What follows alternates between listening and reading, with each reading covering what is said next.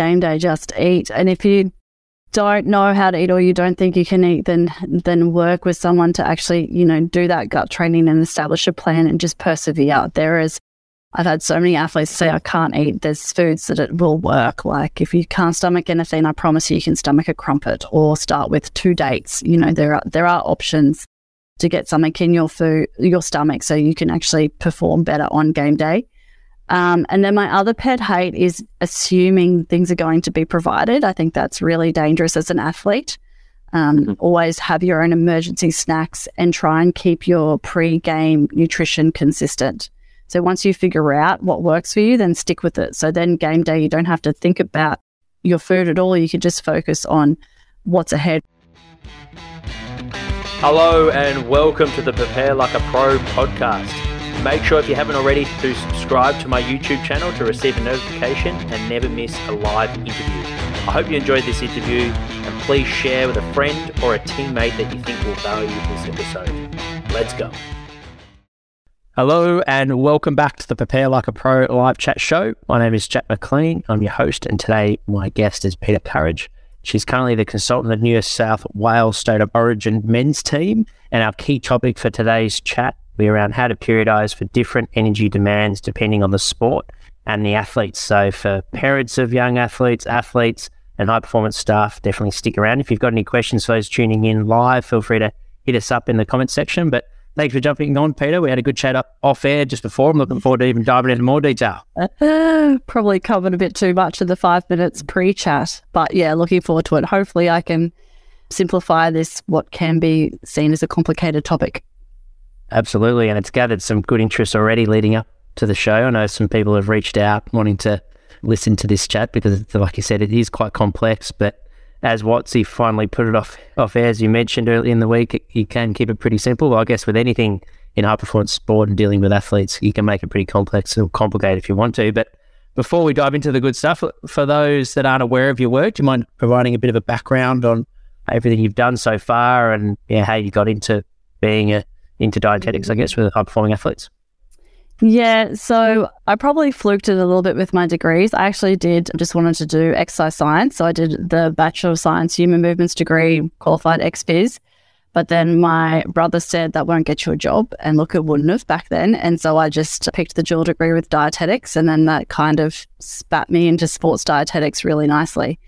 And I really liked back then, my brothers played professional football and I loved hearing the stories of them learning how to cook, and they'd call mum back in the day and be like, oh my gosh, I learned how to make this. And so it's funny that I have those memories of when I was really young, and then that's literally now what I do is teach athletes how to cook so they can, prepare for all their training, but also life after footy. So that's how I ended up here. And I think growing up with footballers, I can tolerate that environment.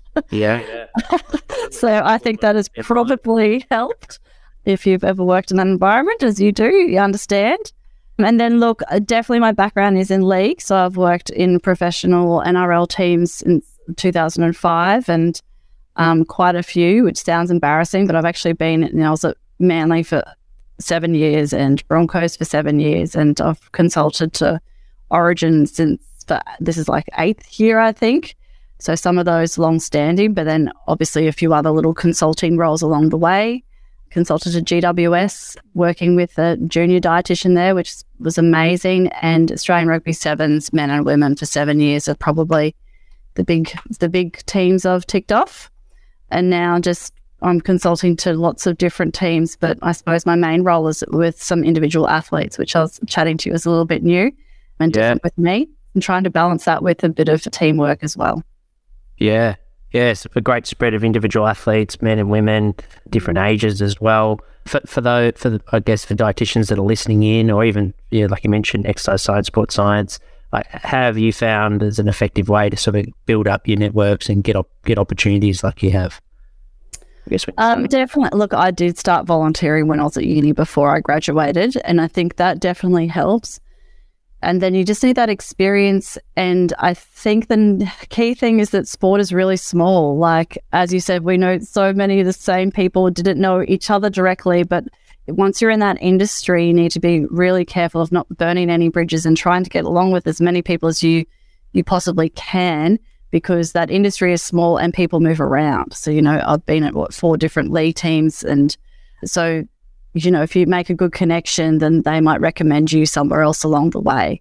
So really try and foster those contacts that you do make and stay in contact with those people that you do get along with. Yeah, you never know where it might lead you. That's well said.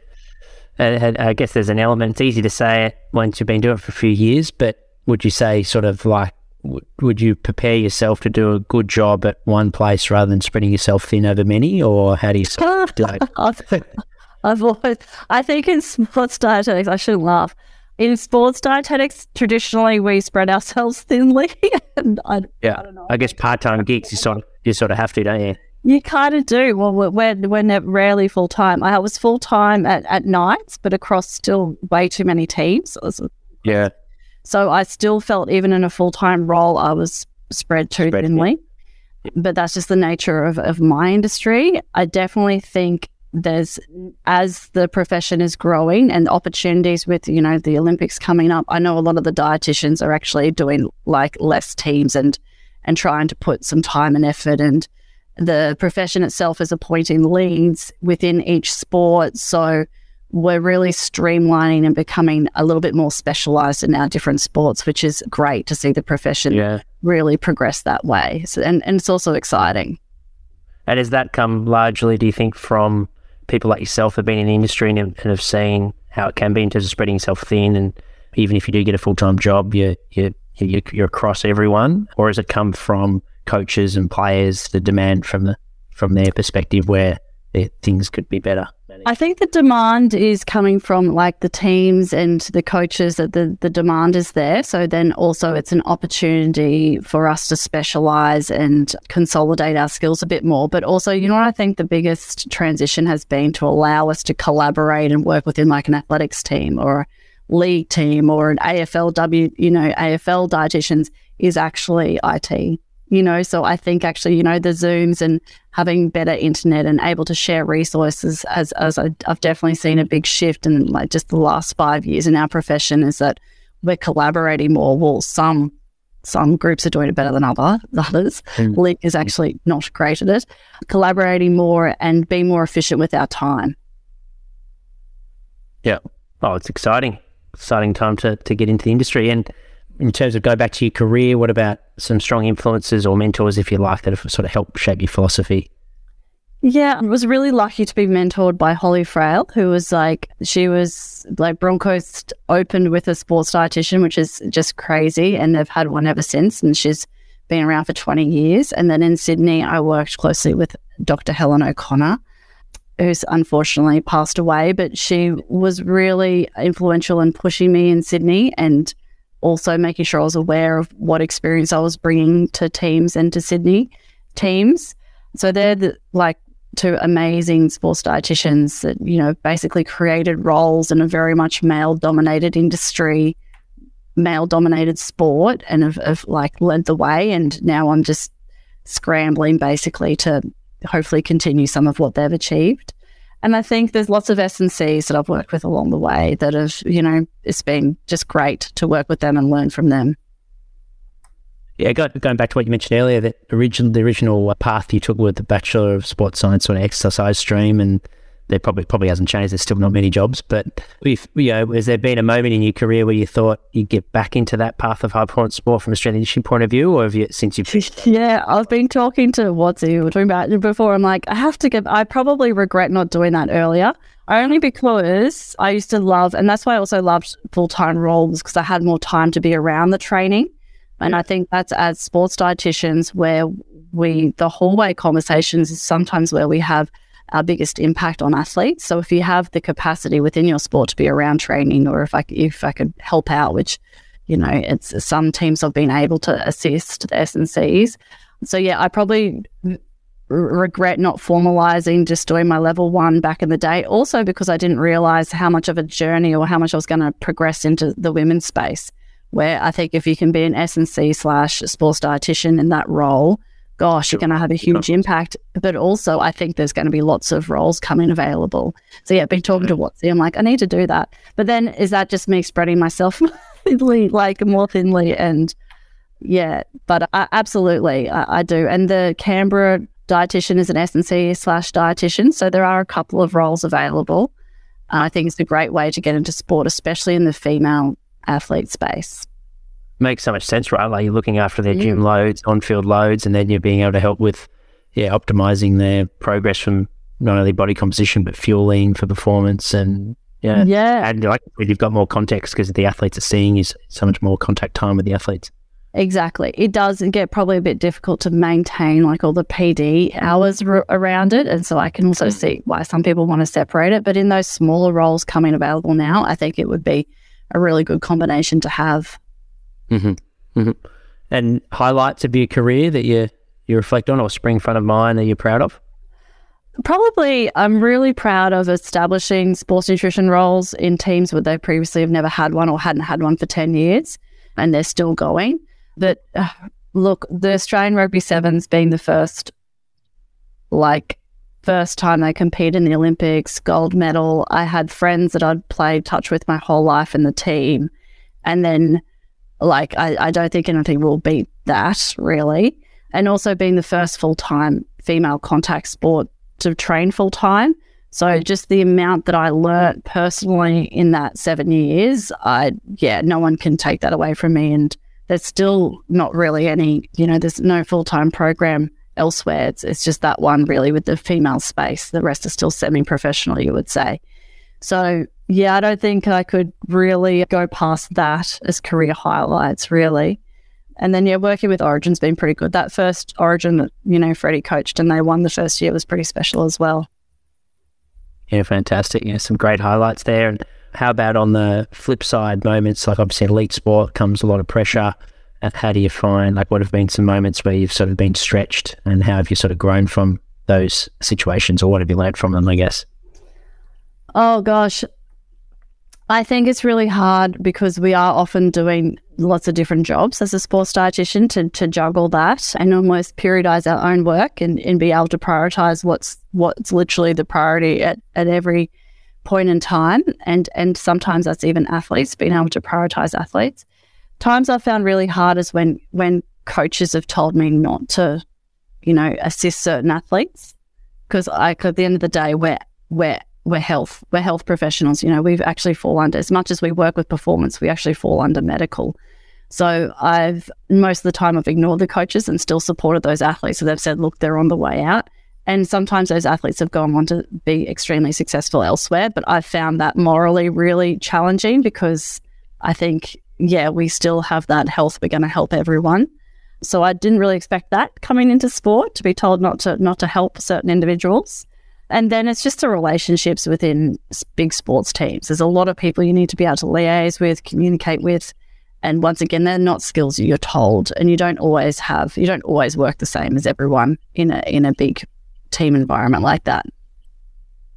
Yeah, that's an interesting point. You make it, I guess that's something that you do learn on the job. And do you find you learn through being in those situations and working with different personalities, or is it more of leaning on your mentors, or is it speaking to people in your environment? Yeah, how do you find, I guess, if you're dealing with a different sort of challenging situation or a challenging person to work with, how do you find some ways to? Yeah. Oh gosh, lots of wine. No, you do.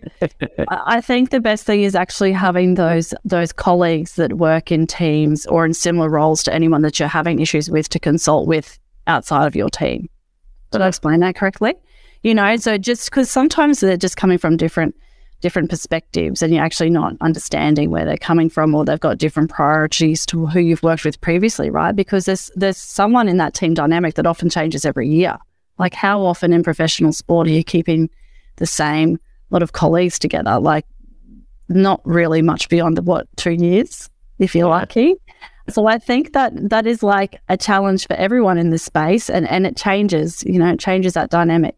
And I think too, when you have someone that you work really well with, I think really appreciate it and enjoy that situation, because it can change quite frequently in professional sport.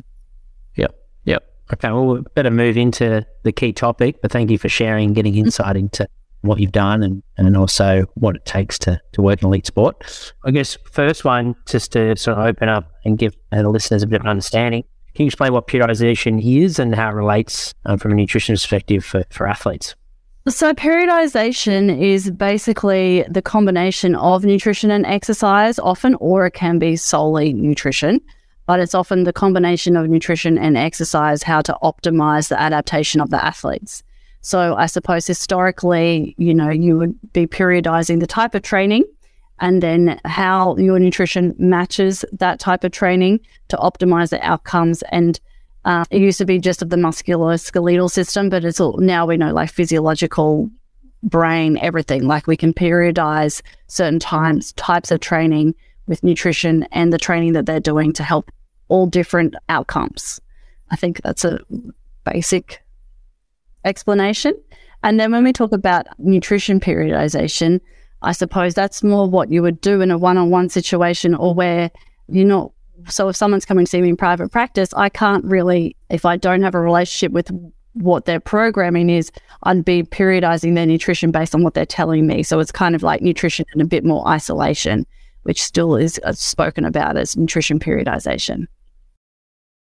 And one of the listeners has sent through a question, Vaughan Stewart, what are some challenges you have with tailoring intake for various individuals within a team?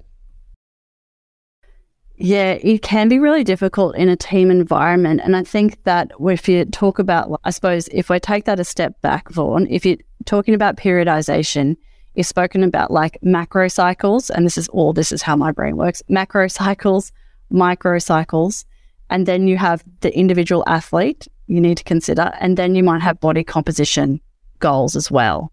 So your macro cycles might be like your preseason might be broken into like a big, obviously aerobic block, and then finish with a 3-week lactate block. So that might be considered like a macro cycle. But then within that, the strength might be, someone might be doing hypertrophy within that as well. And then micro, I think of more as like the weekly schedule. So making sure you periodize your nutrition based on the weekly schedule or down to like the daily in some more individual athletes, but team athletes. And then you've got the individual you need to consider across both of those cycles. And then if the individual has body composition goals. And why that is difficult is because you need to know in a team setting, there's often food provided. So you need to factor that in. And then you need to make sure the individual has enough flexibility within what's provided and what they're providing for themselves to meet their individual needs. But you achieve that in the team environment with like obviously writing meal plans, what food they're preparing for themselves, if they need to bring in extra food. And then also a great way to individualize in the team environment is how you use your supplements. Yeah. There was, thanks for sending through, Vaughan. If you've got any follow-up questions, feel free to comment them through. You mentioned like giving, sort of educating the athletes so they can make their own decisions themselves, and also providing some examples of what success looks like with a meal plan. Where do you sort of see the balancing act with that for particularly your developing athletes that simply just come to you and ask, I just want every meal mapped out for every day of the week? Yeah. How do you sort of find that sweet spot between their sort of making their own decisions and preparing meals themselves, but they're also, I guess, learning on what success looks like from a nutrition point of view? Well, I think that's almost the way the professional teams are set up now. Almost too many of their meals are provided for them. So they're actually not learning what's in it, like how much am I actually eating? So they're probably not learning enough of those skills, but I might be biased. But it is a good place to start, but then making sure you're actually doing those life skills behind the scenes. So if they are having everything provided and now there's frozen meals and delivery like HelloFresh, so they're just not thinking for themselves, and making sure you're actually doing those life skill education, teaching them to cook, teaching them to shop outside of that. So then when they become able to individualize a little bit more or interested to individualize their nutrition a bit more, they've got the skills to go with it. Mm-hmm. Yeah, makes sense. And you discussed looking at the macro in terms of the physical demand on the athletes and the phases they're going through from an aerobic point of view, and then taking into account when they're going through a lactate phase. What would be some of the differences when you're dealing sort of with endurance sports compared to more power-based sports or power-based athletes?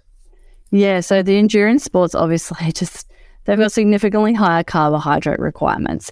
In theory, the protein is spread across the day based on your muscle mass, kilograms per muscle mass, which can be easily individualized. But your endurance athletes, they need to be fueling before and during their sessions and then require a lot more to even recover from their sessions.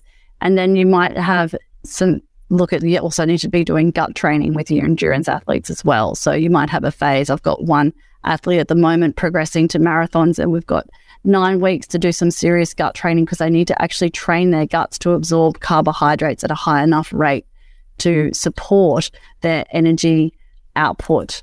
Also, your endurance athletes down at the mitochondrial level are able to process and have a higher rate of carbohydrate use.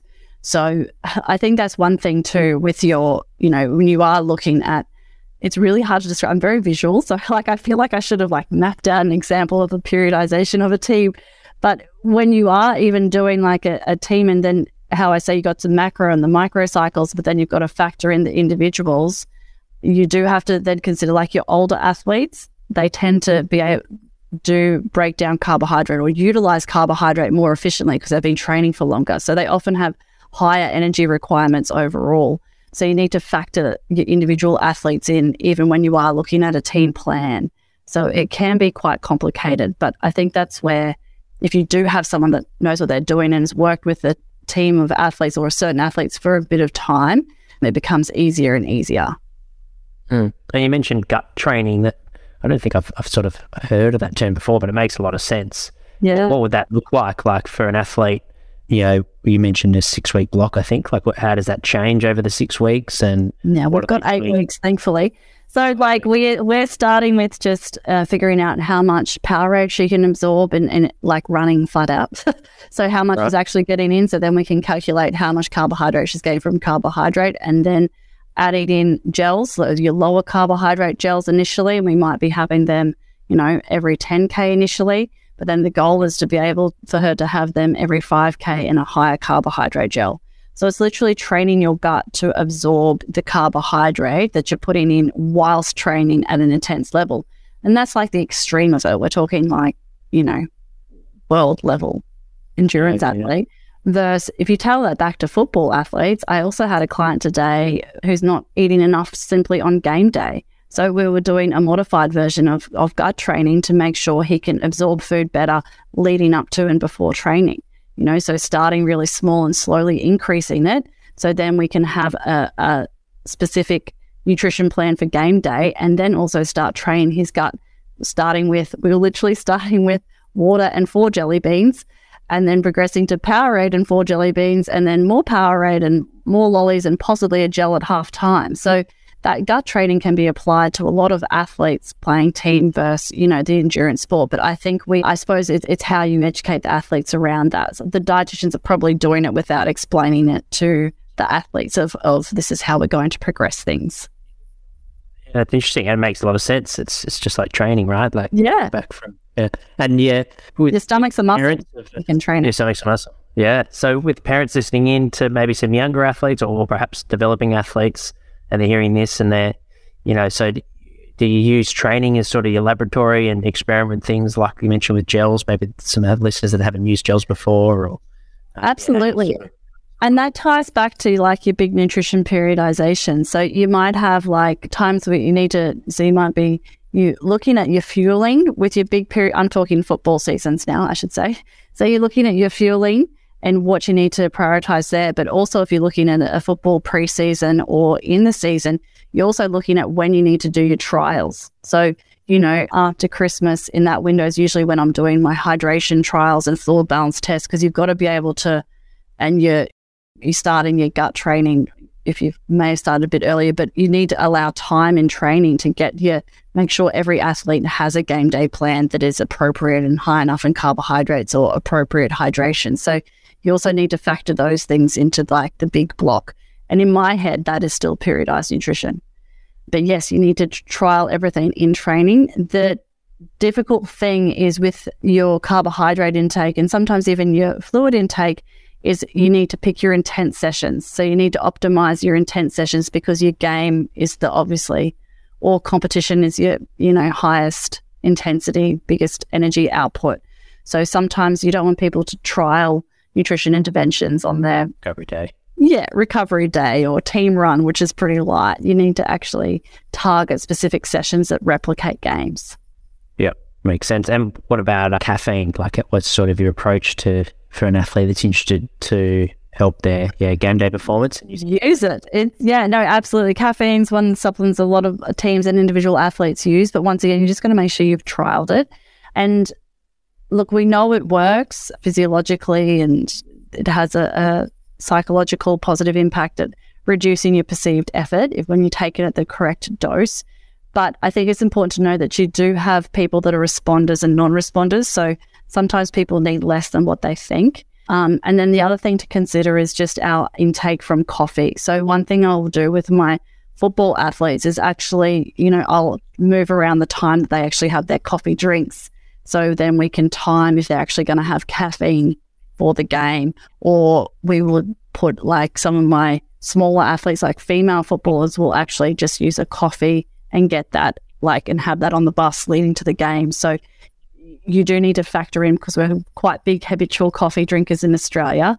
And that's the hard thing, because of the times of games. That is a hard thing to actually practice, is that balance of caffeine from a supplement and the caffeine from drinks, because the game times are often, in the evening. So that is a really hard thing to practice. So having a bit of trial and error with a few games is worthwhile in that instance.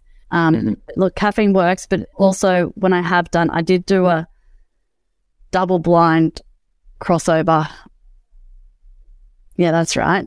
Back in the day, and I got in a lot of trouble for riding it up, but that's not why I did it. And you do have some athletes. We had, from memory, Tim Gilbert's going to kill me because I don't remember it off the top of my head, but there was a percentage of athletes that their performance actually deteriorated. So yes, we know it works for certain people, but don't assume that it's going to work for you and pop it, before a big game because you're feeling a bit flat, because some athletes actually became over aroused. And we had one athlete, I remember, that didn't catch a ball the whole session.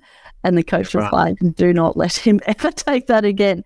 So it made them feel really sick. So it doesn't work for everyone. Thus, it is important to actually trial it in a game-like situation when you can.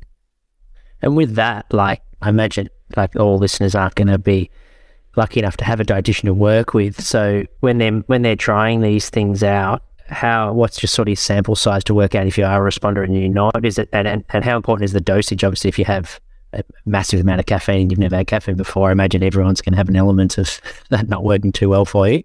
So how do you sort of work out, I'm just not a caffeine, I don't respond well to caffeine, or did I just get my prep wrong? In terms of what you mentioned with, I think if you dose at a reasonable amount, it's 3 milligrams per kilogram is a fair bit, but some people do respond. You should know by having a coffee if you're a responder or non-responder. So basically that doesn't mean that if you're a non-responder, it often means you need a higher amount of caffeine, and it still might be a performance enhancement, but you might not notice it. So that's where it's hard. So, whereas if you are in a team and you've got GPS data, someone else might actually pick up and say, actually, your high-speed meters were 10% higher than any other game. Does that make sense? So non-responders will still possibly get a benefit, but they might not notice it. And your responders are the ones that often need slightly less caffeine. And if they've ever had a coffee, they would probably know that. And they're also the ones that can sometimes be tipped over and have a negative impact. That makes sense. So you can both benefit from it at a physiological. It's just actually how you notice that might be different. Yeah. And it sounds like it's pretty straightforward. You'll know when you're coffee. Yeah. What are some common mistakes, I guess, when it comes to nutrition, and how can athletes sort of avoid those mistakes? I guess if we stick with game day preparation and game day performance. Game day, just eat. And if you don't know how to eat, or you don't think you can eat, then work with someone to actually, do that gut training and establish a plan and just persevere. I've had so many athletes say, I can't eat. There's foods that it will work. Like if you can't stomach anything, I promise you can stomach a crumpet, or start with 2 dates. There are options to get something in your stomach so you can actually perform better on game day. And then my other pet hate is assuming things are going to be provided. I think that's really dangerous as an athlete. Always have your own emergency snacks and try and keep your pre-game nutrition consistent. So once you figure out what works for you, then stick with it. So then game day, you don't have to think about your food at all. You can just focus on what's ahead, what the coach is telling you, your warm-up, etc. because our body does like consistency in that regards. And the best athletes I've worked with are the ones that have the same thing religiously, you know, before each game, and they know what works with them, so then they can just focus on the task at hand. But at the younger levels, please don't ever assume that there's going to be, you know, a tuck shop open, or, you know, that there's going to be fruit provided, and always pack your own. That really grinds my gears. Maybe that's just a generation coming through, but always be prepared for the worst and hope for the best, I suppose, when it comes to food, because your performance, we know, is going to be negatively impacted if you don't have that food on hand. Yeah, that's amazing. Hopefully the athletes listening, if you haven't already, get out the journals and start noting down these gems. What about from your perspective, how do you ensure that your athletes are well fueled going into training and competition? I think that's a little bit hard, because I hope my athletes all have a plan, but then also I really like the fact that if they have a backup as well. So most of my athletes would definitely have like a training plan and a game day plan. But then also, I suppose, in our roles as sports dietitian, when we're working with teams, we often control the menus. So we can control what food is provided in the lead up to make sure that, you know, the dinners are a little bit more higher carbohydrate, or you might have more frequent meals on game day and change like the type of fiber and type of bread that's available. So they've got more opportunity to eat a little bit more with lower fiber options. So I suppose at a certain level, you can control it from like a food provision way, but then also hopefully making sure they've got an individual plan, and also always having a backup. That like have to have emergency snacks on them. Yeah, you're ready for anything to be thrown your way or wherever you play. The other big error, which I find especially with individual athletes, is if they need to be consuming carbohydrates during a session, and they say, yeah, I had a Powerade. And then I'm like, yeah, was it sugar-free? And they go, oh, yeah, like sugar-free Powerades do not count as carbohydrates during a session. So that's another mistake I see a lot on, you know, game days and in big training sessions. They grab Powerades and you actually need the sugar during, you know, big sessions in games. And is that from the point of view of like using that energy for performance, or is it energy? From an energy perspective, yeah. Yeah. And what about when periodizing nutrition? What's the major differences for men and women? I think it's quite a few differences. I think, as I said earlier, like there's not many full-time female sports. They're still somewhat semi-professional. So first and foremost, their training times are really different. So that needs to be considered. So they're often still training at nighttime after work. So they're longer days. They're time poor. So their periodization, you know, it actually, you know, rather than actually focusing on them meeting their energy needs, it might come down to actually, what can I eat quickly when I get home at 9:30 at night after dinner? So you need a lot more practical support for women, because there's a very small portion that are training as full-time athletes. Their energy requirements are less, let's face it, they're smaller humans, that makes sense. But the big difference is their protein requirements. I say this in the sense, I've already said that the proteins, you know, can be calculated is the same, but generally speaking, from experience, men always hit their protein requirements. Okay, their total protein requirements, you know, is number one, and I've never worked with a male athlete that's not meeting their protein requirements. Their distribution might be off, their timing might be off, but they're meeting their total protein requirements. With females, they might be less likely to actually hit their total protein requirements, but also because they don't have testosterone, that protein distribution across the day is a lot more important, because they really need to rely on that protein to help them recover from, as they're doing more of these back-to-back sessions, because they don't have testosterone. So I think that's something that's really important and something to consider when you're working with female athletes, and then the timing of that if they're not actually, you know, training within that 9 to 5 window. And then I think the supplements we use with females and men is very different. Like, I definitely don't rely on supplements as much because they have smaller energy budgets. So if you're thinking like, you know, say this is a female energy budget, if we throw 2 protein shakes into the day, that's going to blow their energy budget. So with a smaller energy budget, we still need to meet their protein requirements, but they also need to meet their nutrient requirements. So using food to recover is much more important with females, whereas males, you can add in extra energy through a lot more supplements and not worry about it, because their protein budget is just, their protein and energy budget is just so much bigger. Does that make sense? Yeah. So it's definitely, I personally use a lot more food first. And then your supplements might vary as well a little bit, but that's due to multiple reasons. Like females respond slightly different to some things, but also just because of where they are in their training age. You know, we're dealing with females that have a smaller training age to men, so you might not be using the ergogenic aid straight away. And on that, with supplements, and food as well, what are your favorite recovery foods and supplements? I guess there's a lot of athletes probably listening in season at the moment where recovery, especially early in the week, is really important.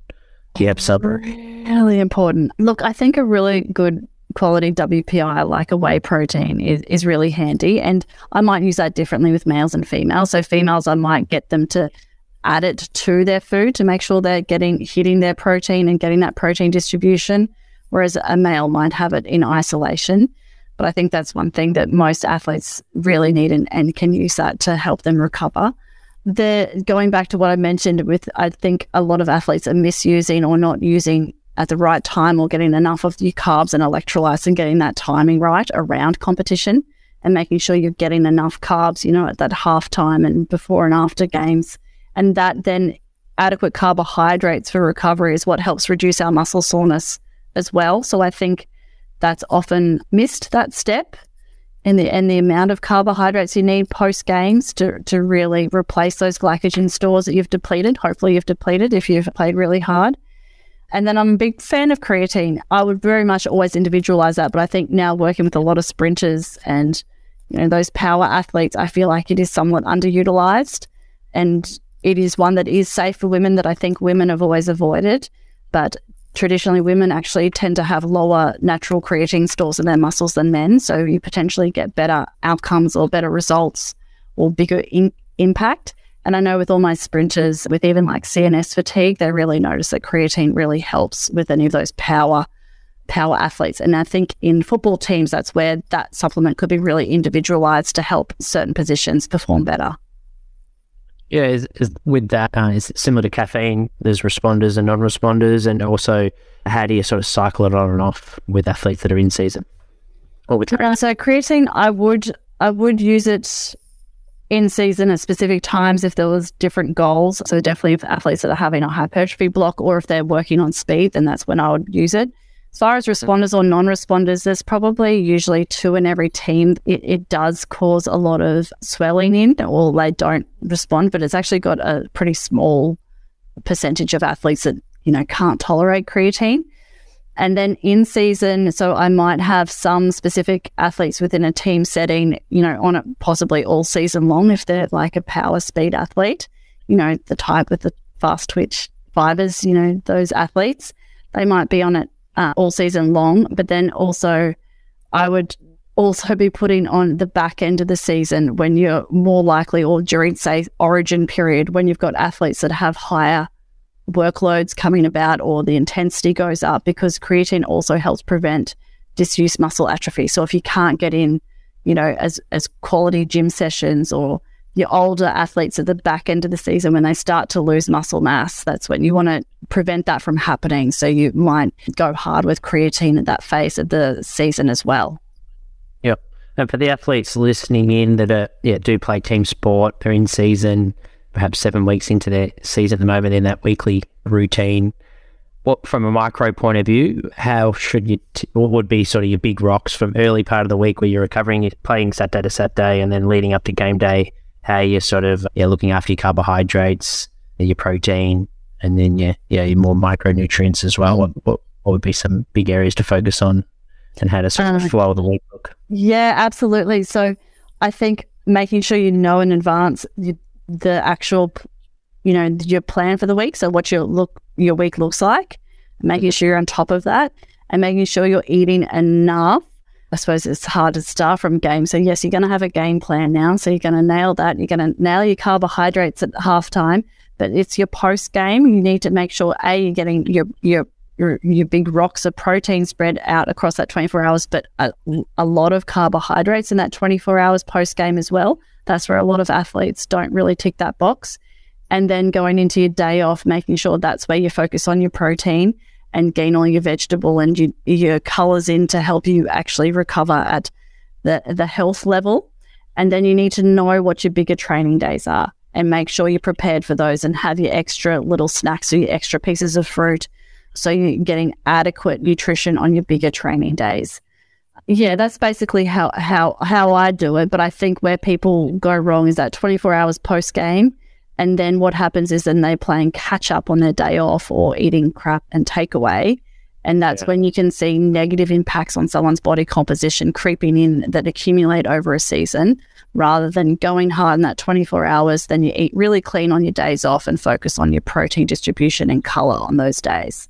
But you need to know your schedule ahead. I think that's something simple. And also don't be scared for athletes to ask the S&Cs or ask your coaches, what are the bigger sessions?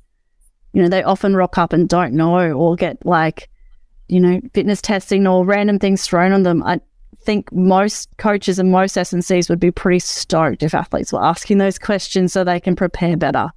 Whereas I think they don't think of, you know, those simple things that they can do. Yeah, that's great. Thank you and that's a good way to start it, is that game day plan, treating your days off, and then also what we're working out when your main training days are. From a hydration point of view, what would be some sort of basic tips to make sure you're maximizing your week? Yeah, I think generally speaking, people are getting better and better with hydration. But my basic rule of thumb is just make sure you're drinking with your meals so you actually absorb it and you're more likely to retain the fluid.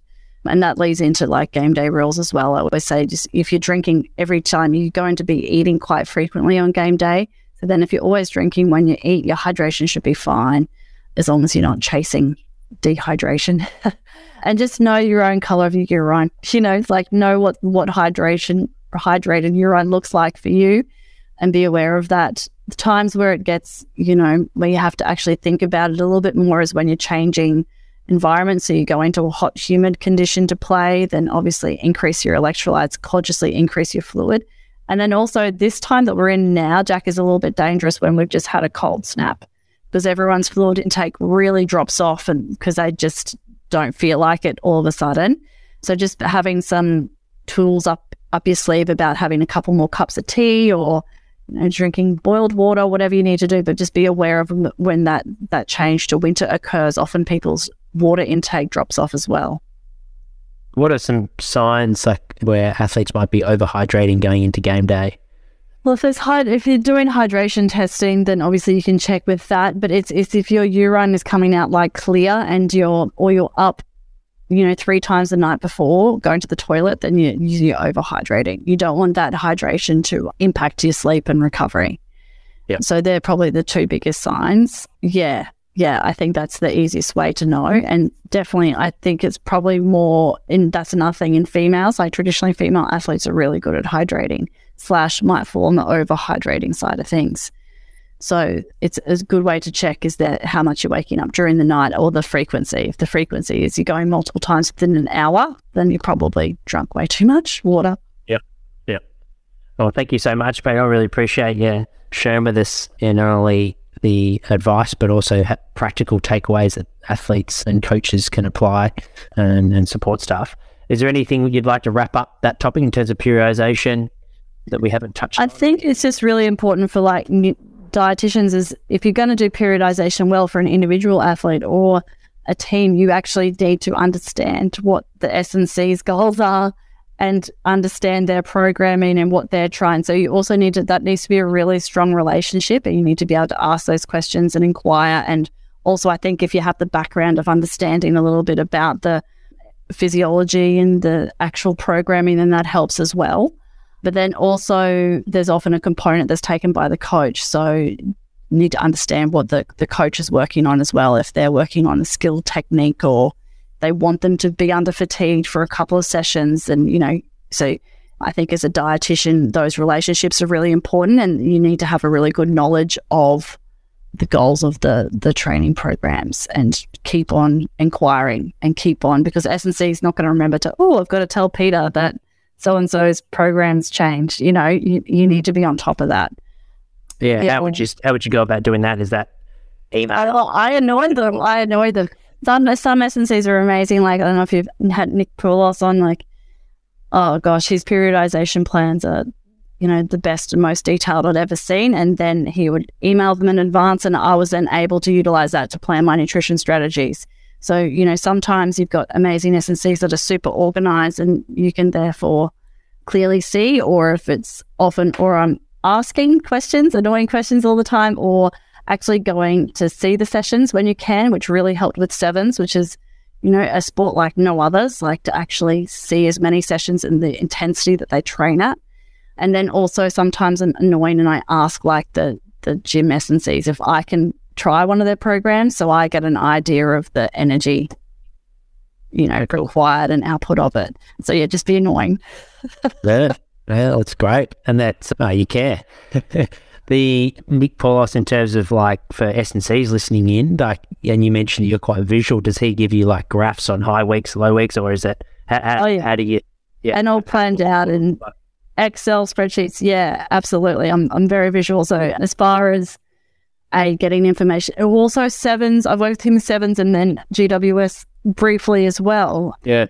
I mean, sevens was really challenging because we also had tournaments. So I think as far as his periodization, it was probably, it is quite a complicated sport to periodize for if you're doing it correctly. So yeah, having that information in advance is really helpful. Or like working with like WotC with sprinters or decathletes, I'll get him to write up on the board, like so I can see it, take a picture of it, and then I can go make sure their nutrition plans match. But yeah, I am visual. That's why if I can't figure it out, that's why with the gym stuff, it's just numbers, and it is, I prefer to actually just try it, or if I can't, go and see a session. Yeah. So yeah, I just annoy the S&Cs. Yeah. No, that's great. I love that. Thank you for sharing that. It's a good way for S&Cs to sort of, understand how we can help as well. But then, like you mentioned, it's sort of two-way street. So we can provide information and give a heads up. And then for dietitians that are listening, if the S&C is not doing that, then you can sort of probe them. Going back to the whiteboard sessions, what's most helpful to be on that whiteboard in terms of, is it Ks that the athlete is covering per week? Is it high speed meters?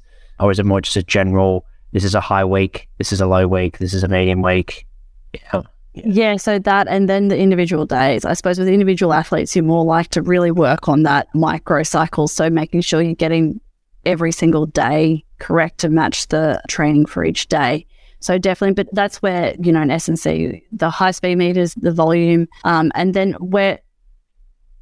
what sometimes is then the questions are around like technical sessions. So that they might have a speed session down and it's just a tech session and it's really low volume. So that's why you have to be comfortable in asking all those annoying questions so you actually know what the athlete's doing, because it's just, especially when, you're consulting to multiple teams, you just can't physically see all of the sessions going on. But that is the best thing about when you actually do get to work with, one team, that you can spend the time to really understand. Yeah. Yeah.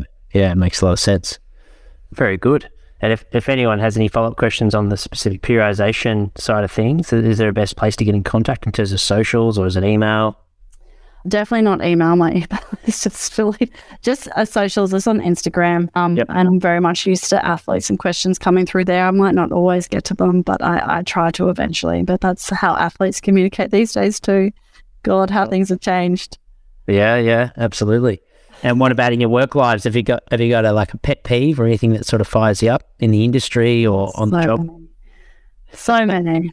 Oh gosh, no. I think one from the athlete's perspective, I get really frustrated with I forgot to eat, because I think that's a cop out once they've been educated. So, but then I also see that as a signal for myself to ask additional questions. So is it no food in the house, or is it like laziness?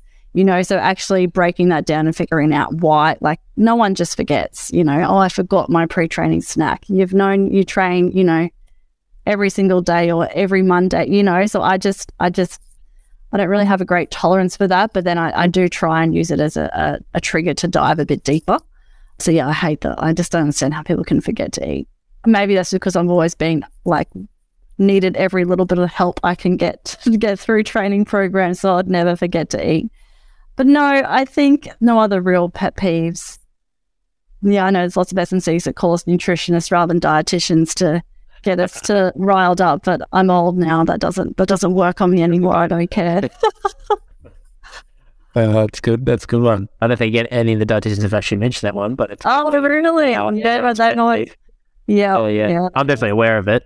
I've probably made the mistake a few years ago. Gets by. It's fair enough. It's probably, you could get us back with calling us personal trainers. We're glad. Yes, don't worry, I do that. I'm like, what do you do? Count to 12? Yeah.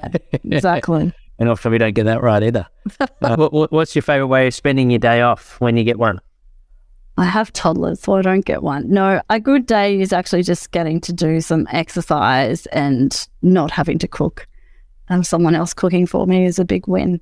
And look, I do love watching sport. So, I think my favourite time of the week is Friday night footy with some pizza and wine, if I'm completely honest.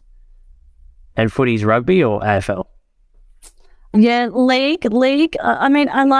I watch AFL as well, but I definitely like the league. I like rugby and I do watch it all. I'll watch a good AFL game. I don't know. I think that's if it's the team I'm interested in, I'll definitely watch AFL game. AFL's so much better live than on TV. I think league is still probably a better product on TV. Origin, obviously, and then I think it's really great that now we're seeing some women's on TV. Like, how cool is that? That my kids are growing up thinking footy is women or men playing it on TV. So that's pretty cool. Yeah, you walk around the parks these days, and everyone's playing ball sports. It's great. Yeah. What about like we're in May, so sort of nearly in the middle part of 2023? What's sort of on the horizon for you? What are you most excited about? I think everything in the Institute is already geared towards 2024 Olympics. So it's hard to, we've still got world champs with athletics coming up, but I still think that's just like a segue to the Olympics next year. I'm pretty excited about the Origin season. I think it's going to be a cracker this year. And also the NRLW season coming up at the back end of the year with all the games televised. Like, I just think that's a really big step. And I can see already the athletes like that I've worked with and the ones that I think the quality is going to up it again. So I think that's pretty exciting to see what happens there. And then I suppose that leads into the AFLW, which is improving as well. But I think the women's sport is pretty exciting. Yeah, there's definitely a lot of momentum and traction and development in that space, and both in numbers but also in the entertainment side of things.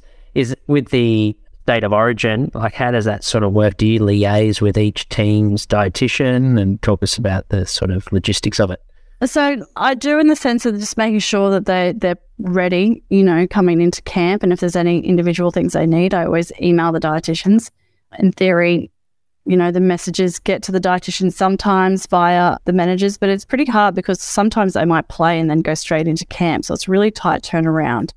Other than that, it's a lot of food service provision for the camps and making sure, they do lots of visits and community visits and trainings in different locations. So it is a lot of food service and logistics to make sure the athletes are getting really good nutrition, because it is quite a big taper going into a really big game. So I think that's where nutrition in Origin has a really important role to make sure the athletes are feeling good, because you have to taper them to go into such a big game. Absolutely. Well, thank you again. And for all those listened in, if you tuned in halfway, make sure to listen to the very start. There was no mucking around. We got straight into the good stuff. So you can watch this on YouTube, LinkedIn, Facebook, and we'll release it on our podcast next week on Wednesday. And our next live chat is with Susie Russell. We talk about cognitive fatigue. That'll be on the 18th of May at 3 p.m. Australian Standard Time. So we'll add Peter's Instagram link as well in the show notes. So I know if you're listening in driving, feel free to click the link whenever you park the car. But thanks again, Peter. Really appreciate you coming on. No, thanks for having me, Jack. If you enjoyed this episode and want even more, our Academy is for you. The Prepare Like a Pro Academy is a platform that hosts exclusive features and bonus content, such as Q&A segment aimed at getting to know the guests on a more personal level. Here's an example with Emily Meehan, head sports dietitian of the Collingwood Football Club. What are things that fire you up?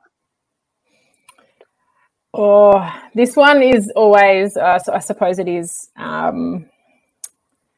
it'll be topical for most people, I think, but staying in your lane. And I often find that with nutrition, everyone eats, so everyone has an opinion. And I think that's what really gets me fired up because so many people try and provide nutrition advice based on their N of 1 experience when they did intermittent fasting or keto or whatever it might be. And then game changers, game changers, whatever that might be. And look, it probably keeps me in a job, but that it does drive me insane because sometimes the information can be so detrimental and opposite to what I've been working with my athlete or athletes, and and because they hear it on someone's socials or through a documentary, it unravels everything that I've been working with an athlete for. Another feature of our academy is the opportunity each week to join myself as co-host on the Prepare Like a Pro live chat show. Here's an example with Academy member Rama Davies, a strength and conditioning coach at the Box Hill Hawks. Welcome, Rama, to the chat. Rama has also worked at Box Hill, or currently he's working at Box Hill Hawks with us, so he's another Box Hill man in the strength and conditioning department. So I'll handle it over to you, Rama, to ask your question, mate. Thanks for joining us. Excellent. Thanks, Jack. And thanks Sam, for the chat. It was I found it to be really insightful, plenty of gems in there, and I enjoyed it a lot. Mate, my question to you was, you spoke quite a bit about perspective during that chat. And I was wondering, what are some of the things that you either know or do physically that you wish you either knew or did back at the beginning of your career? What are some of those things? Yeah, good question. So I suppose with perspective on life, that sort of point, it certainly has been massive for me now, and didn't probably have that as much when I was younger. I suppose one thing I might mention is gratitude. I spend a lot of my time doing a lot of gratitude exercises, listening to podcasts, doing a journal every day, just a bit to say what I'm grateful for, sort of 3 things. And that's a fantastic way that I've been able to reset and just kind of gain that gratitude and perspective about, that there is more to life than football, or, might be whatever, as an S&C coach, if something's, you're having a hard time, it can be massive with just, opening your eyes a little bit and losing that sort of tunnel vision or being stuck in that work bubble. So that's been huge. I think I wish back then, when I was younger, I asked more questions and was a bit more open to different things. I think I was a bit single-minded back then, and I thought there was one way of doing things. And if I kind of didn't have that fear of, asking a silly question or fear of judgment, it would have got me a lot further, and I probably would have learned a lot quicker. Being open to sort of different things, because you never know what you might find. It's just, there's so many people, great people out there, knowledgeable people to learn off. And there's plenty more where that came from. If you would like to learn more, then enter patreon.com/prepare like a pro, or head to the link in our show notes. Thank you for listening to the Prepare Like a Pro podcast. If you like this episode, it'd be a massive help if you could like, follow, rate, give a review, or even share with your mates. The show is recorded in Melbourne, Australia. Be sure to follow our Instagram page for all updates on our latest and greatest. If you would like to get in touch to suggest a guest or advertise with the Prepare Like a Pro podcast, please email me at jack@preparelikeapro.com.